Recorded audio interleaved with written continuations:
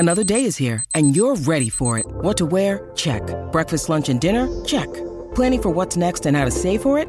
That's where Bank of America can help. For your financial to-dos, Bank of America has experts ready to help get you closer to your goals. Get started at one of our local financial centers or 24/7 in our mobile banking app. Find a location near you at bankofamerica.com/talktous. What would you like the power to do?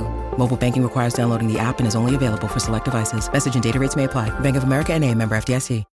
When you need mealtime inspiration, it's worth shopping Kroger, where you'll find over 30,000 mouth-watering choices that excite your inner foodie. And no matter what tasty choice you make, you'll enjoy our everyday low prices, plus extra ways to save, like digital coupons worth over $600 each week. You can also save up to $1 off per gallon at the pump with fuel points. More savings and more inspiring flavors make shopping Kroger worth it every time. Kroger, fresh for everyone. Fuel restrictions apply.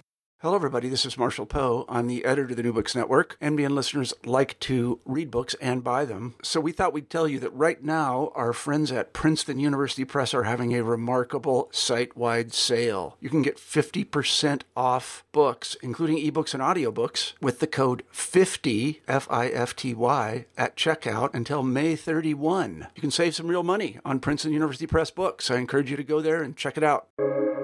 Welcome to the New Books Network. Welcome to New Books and Fantasy, a podcast channel in the New Books Network. This is your host, Gabrielle Matthew.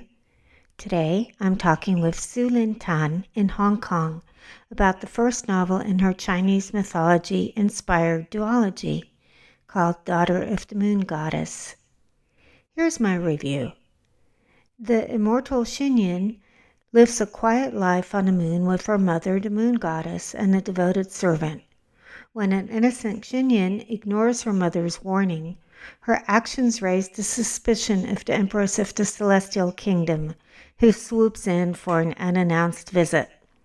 Xinyin has never questioned her isolation, but now her mother reveals that her existence is a secret which would lead to punishment for them both if it were known. Xinyin is forced to flee her home before the Empress returns, but her travels are interrupted by a storm. She ends up in the last place where she ever wanted to be, the court of the Celestial Kingdom itself. No one suspects her true identity. Xinyin must keep her secret safe, even as she becomes closer and closer to the Empress's own son, Prince Li Wei, who is as compassionate as his mother is cruel.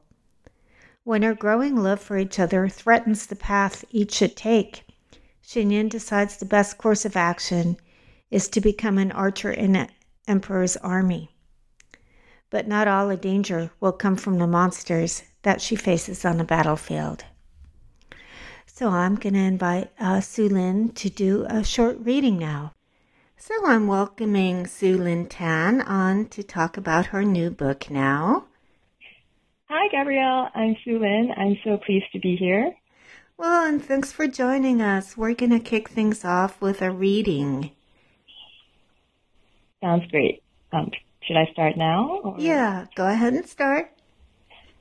So I was thinking, I'm going to read from the first chapter of the book. Well, not the whole thing, but part of it. Okay, so chapter 1 of Daughter of the Moon Goddess. There are many legends about my mother. Some say she betrayed her husband, a great mortal warrior, stealing his elixir of immortality to become a goddess. Others depict her as an innocent victim who swallowed the elixir while trying to save it from thieves. Whichever story you believe, my mother Chang'e became immortal, as did I. I remember the stillness of my home. It was just myself, a loyal attendant named Pinger, and my mother residing on the moon. We lived in a palace built from shining white stone, with columns of mother of pearl and a sweeping roof of pure silver. Its vast rooms were filled with cinnamon wood furniture, their spicy fragrance wafting through the air. A forest of white osmanthus trees surrounded us, with a single laurel in its midst, bearing luminous seeds with an ethereal shimmer. No wind, no bird, not even my hands could pluck them. They cleaved to the branches as steadfastly as the stars to the sky. So I was thinking that I would stop here. Mm-hmm. So that was Xingyin on the moon, but her journey only begins there while she flees, as I've written when I've reviewed the novel. She has to disguise her identity because she falls down into the celestial kingdom off a cloud. It's the very last place she wants to be. There she meets many friends, and she has to keep her identity a secret. And it turns out some of her friends have secrets as well. But can you explain what drives Xingyin to be so secretive and how this might affect her relationships with those she grows close to? Sure. Well, how the novel actually starts is that she learns that her birth has been kept a secret by her mother from the feared celestial emperor, the same one who imprisoned her mother on the moon. And because of that, she can't reveal who she is, especially in the celestial kingdom, without endangering her mother as well. And she also, made a promise to her mother to keep this a secret, and it is one that she intends to keep. So Xingyin is not deceitful by nature. This is something which, comes quite hard for her, especially in the beginning, because she does want to confide in her friends, but she is also afraid that if she does do that, she'll be jeopardizing, her loved ones on the moon. And as the story progresses, this actually creates a strain, a sort of tension between herself and those that she grows closer to in the celestial kingdom. Namely, Prince Li Wei and her friend. And it's important to note that it's not so much a lack of trust, but rather that she is constrained by her vow and constrained by her fear that if she does explain who she is, and she's afraid for the consequences of those that she loves. And I think that, the longer that things go on this way, the situation also becomes more, complex, because the longer something is kept hidden or secret, I think there is also a greater reluctance to share it because, in some cases, you grow closer to this person that you're hiding it from. And then, you also risk hurting them as well, but when they actually discover this, right? So, yeah. As if her relationships with certain people weren't difficult enough. Yes, they're definitely complex. Well, Xingyin and her mother are immortal, as we said, because of a forbidden elixir that her mother drank, and Xingyin's father was human. He was famous for a special trait. What talent has she inherited from him? So I'm thinking, I'm going to speak a little bit about the legend also, just to introduce a little on Xingyin's father, right? Her father is Hou Yi, the mortal archer, and he is a great hero. He was known as the one who shot down 9 of the 10 sons, which were, destroying the world and making it a misery. He is so famous, his name is sung in songs and, told in tales, and books are written about him. As the legend goes, Hou Yi was gifted the elixir of immortality. But he actually didn't drink it because he was in love with his wife, Chang'e, and he didn't want to leave her. But it was Chang'e who drank it instead, flying to the moon. So her father is mortal, and like him, Xingyin is an exceptional archer. And, it's a talent that she inherited.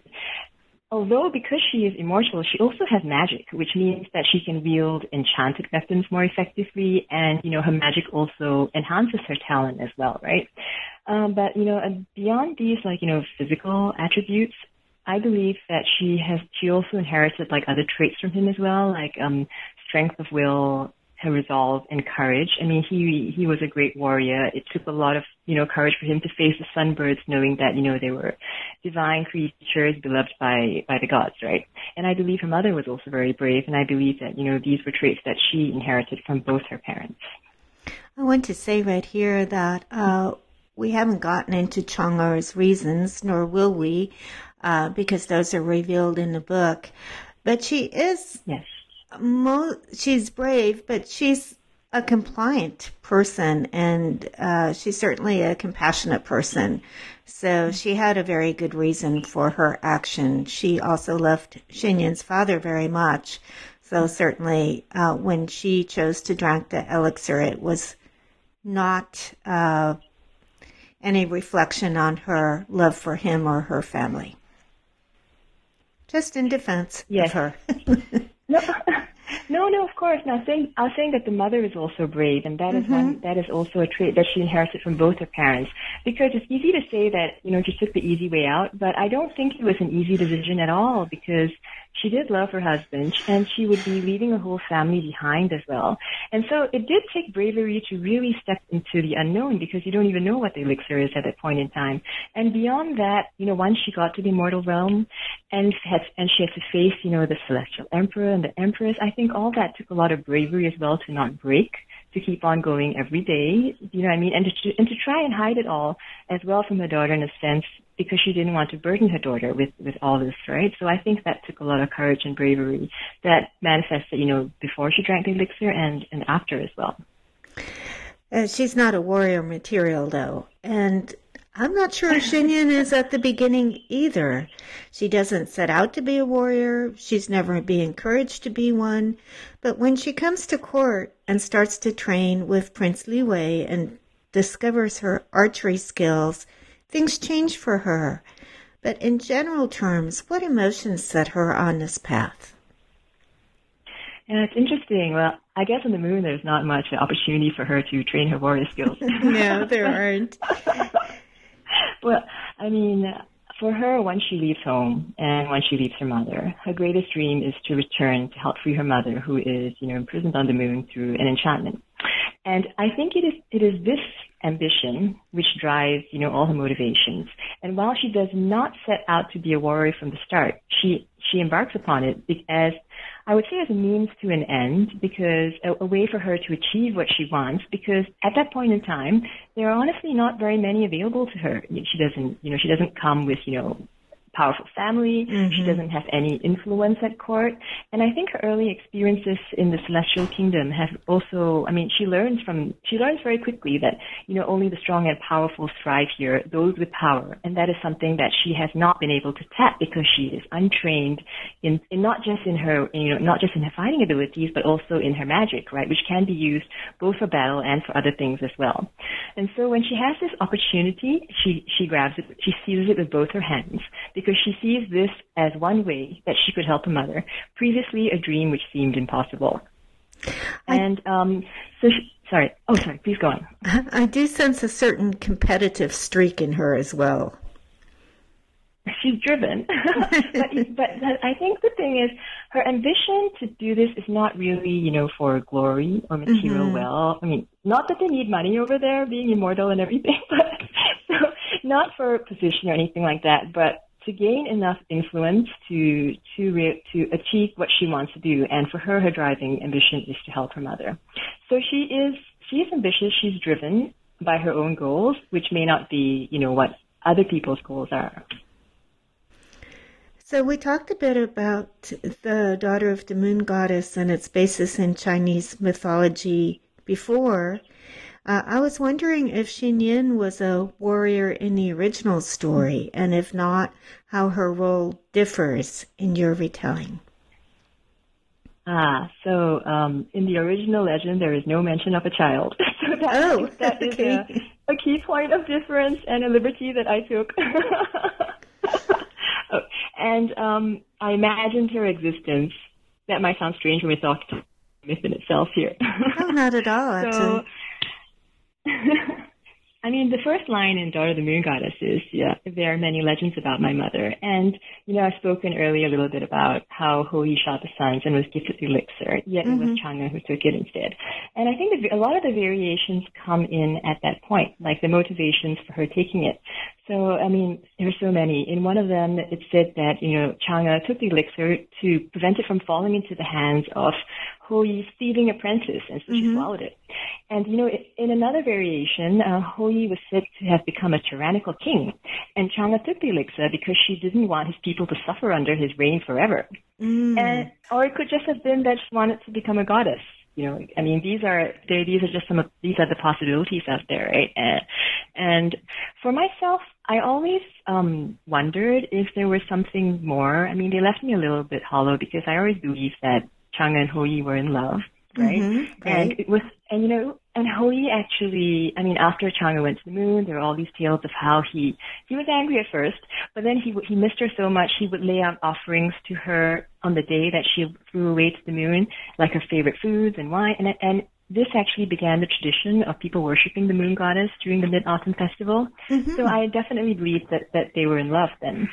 And so I wondered if there was more. What if Chang'e wasn't doing it just for herself? I'm sure there was a little bit of self-interest or as well, but what if she was also doing it to save someone who she loved as much as her husband?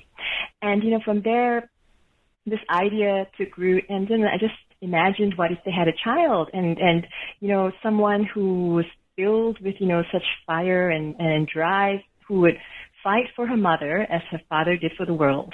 And it would, you know, it would be such a fascinating heritage in a way to be the daughter of the moon goddess and of the mortal who slew the suns, yet it would not be without its burdens as well, because, you know, they have also infuriated the Jade Emperor, and there are all these other, you know, restrictions or these challenges that she would face if she were to be the daughter of the moon goddess.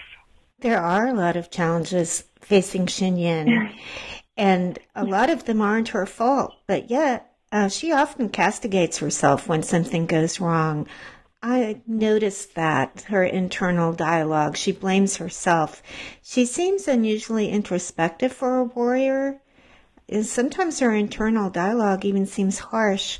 I wondered if that was something particular to her character, or if it's more a part of Chinese culture versus the Western one.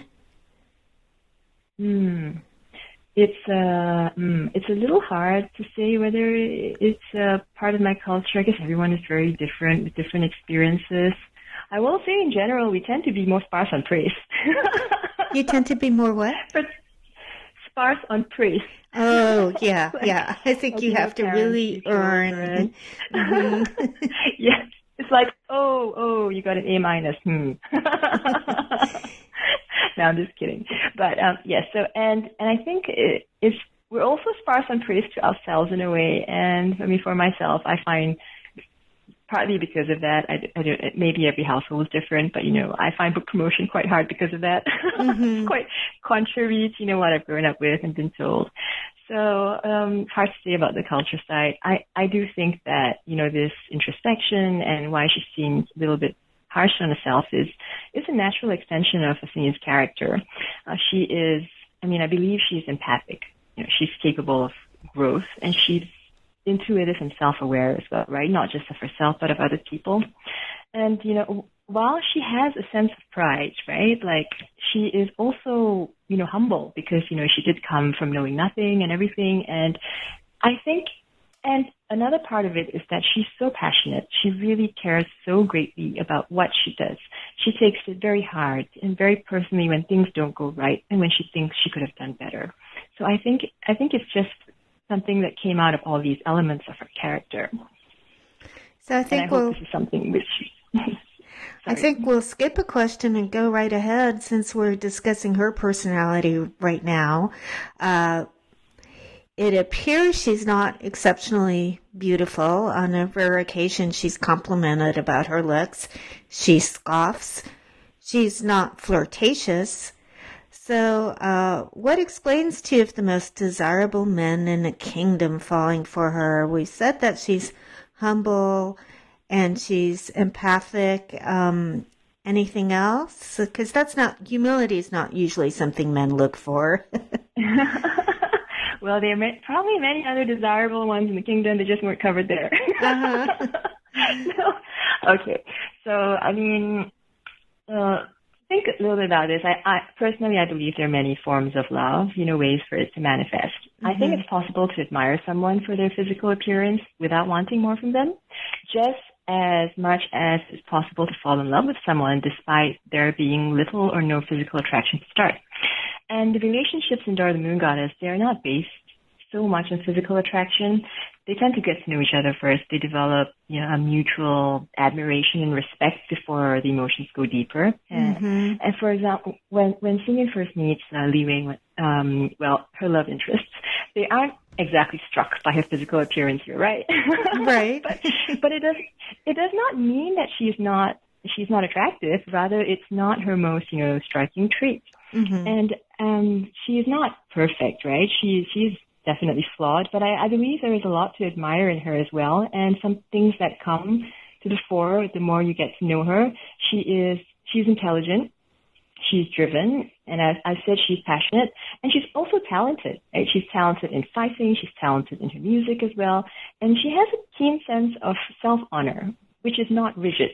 So, and, as a fighter and a friend, she's loyal, and she is, full of resolve and dauntless, and I think these are all very admirable traits, right, for anyone. At least that's what I believe.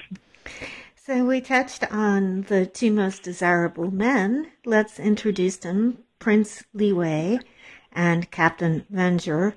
They both want her affection, and they're both attractive, brave, admired, talented. There is one trait, though, that Wenger has that Li Wei doesn't. What is it, and how does Xinyan react when she first notices it, even if it's just a internal reaction? Now, this is an interesting one.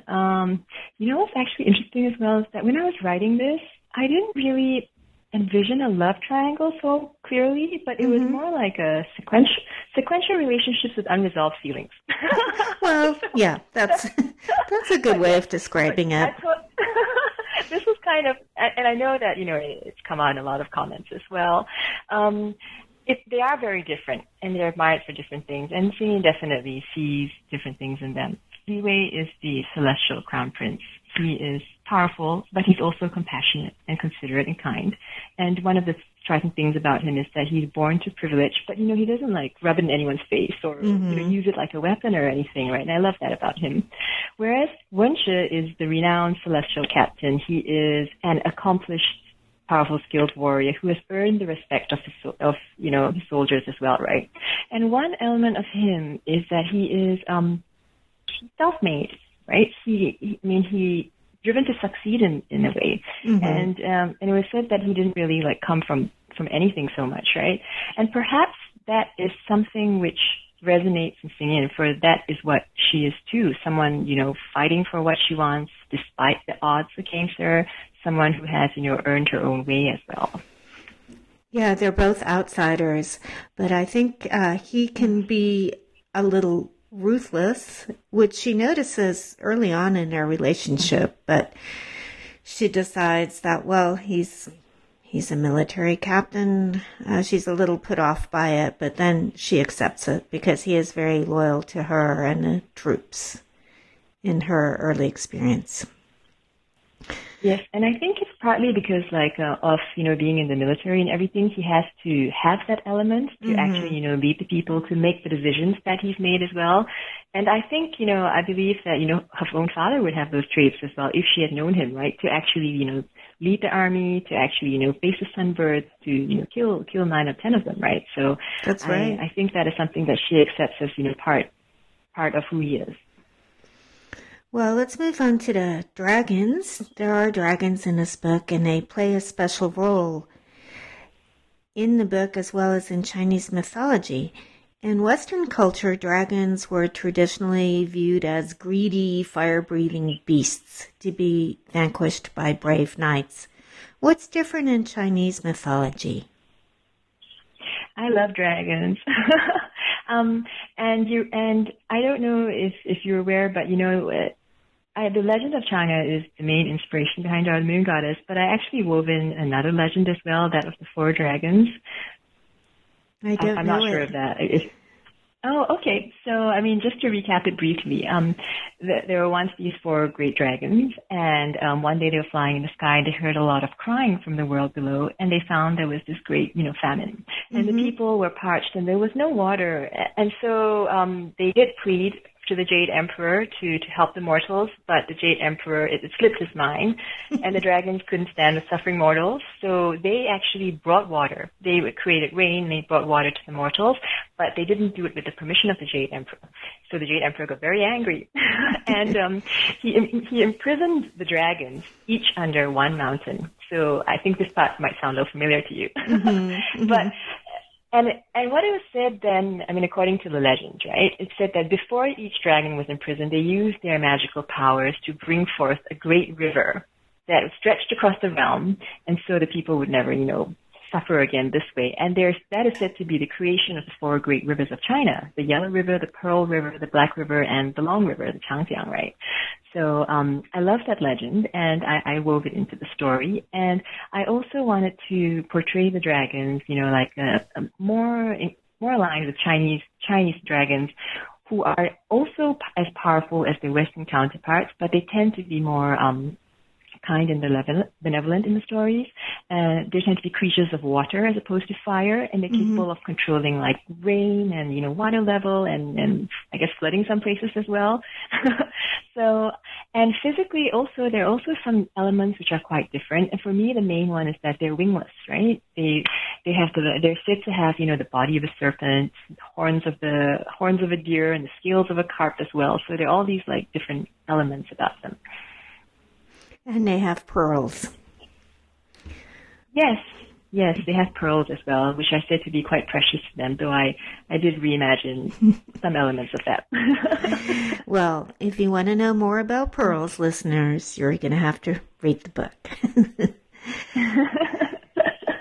So my father painted, and I grew up noticing colors, and the colors and descriptions of clothing in your book are very vivid. For instance, and I'm going to read a bit, the attendants had drawn my brows into delicate arches, brushed my cheeks with rose powder, and colored my lips like coral. My hair was pulled into smooth coils, adorned with jeweled flowers, from which strands of turquoise beads cascaded. The lilac silk of my dress was embroidered with colorful shells and seagrass, a crimson sash tied around my waist. An open coat of azure satin flowed to my feet, encased in slippers of gold brocade. I was wondering where you got all that from. Do you paint yourself, or do you design clothing in your spare time? Hearing it like that, now I'm like, wow, there are a lot of colors there.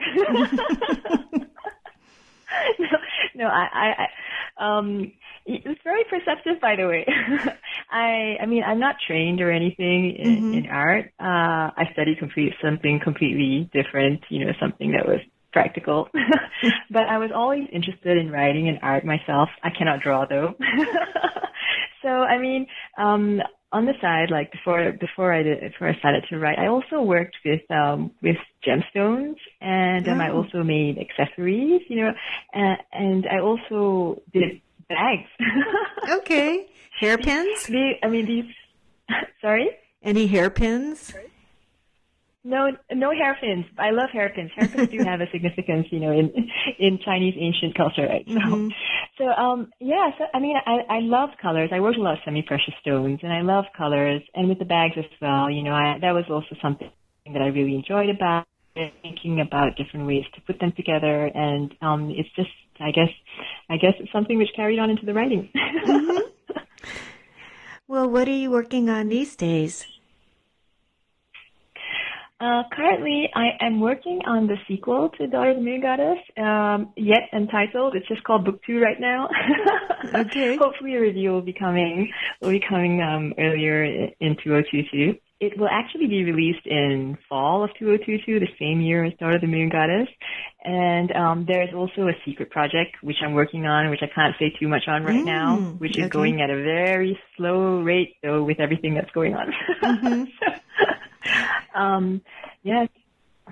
Well, how do people keep up with news about you? Like, once you get a firm release date, where will you publish that? I'm generally mostly on Instagram. You can find me at Su-Lin Tan, Suelynntan. And sometimes I'm on Twitter as well, though less. And I also have a website, suelintan.com, which I really should update more often. Okay, well, thanks so much for taking time out to talk with us today. No, thank you so much for having me. I had such a great time. Thanks for listening to me today on the New Books Network in Fantasy. I've been talking to Malaysian author Su-Lin Tan about her debut novel, Daughter of the Moon Goddess, which was inspired by Asian mythology, and I'll also be covering a second book in a series later on in 2022.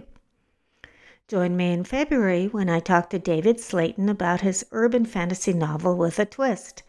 Because much of Trailer Park Trickster isn't urban, it takes place in rural Oklahoma, where our besieged hero tries to deal with a host of dysfunctional relatives and a murderous druid. I'm your host, Gabrielle Matthew. You can follow me on Twitter to get updates about new podcasts and more, at Gabrielle Author, Gabrielle, and you know how to spell author. Until the next time.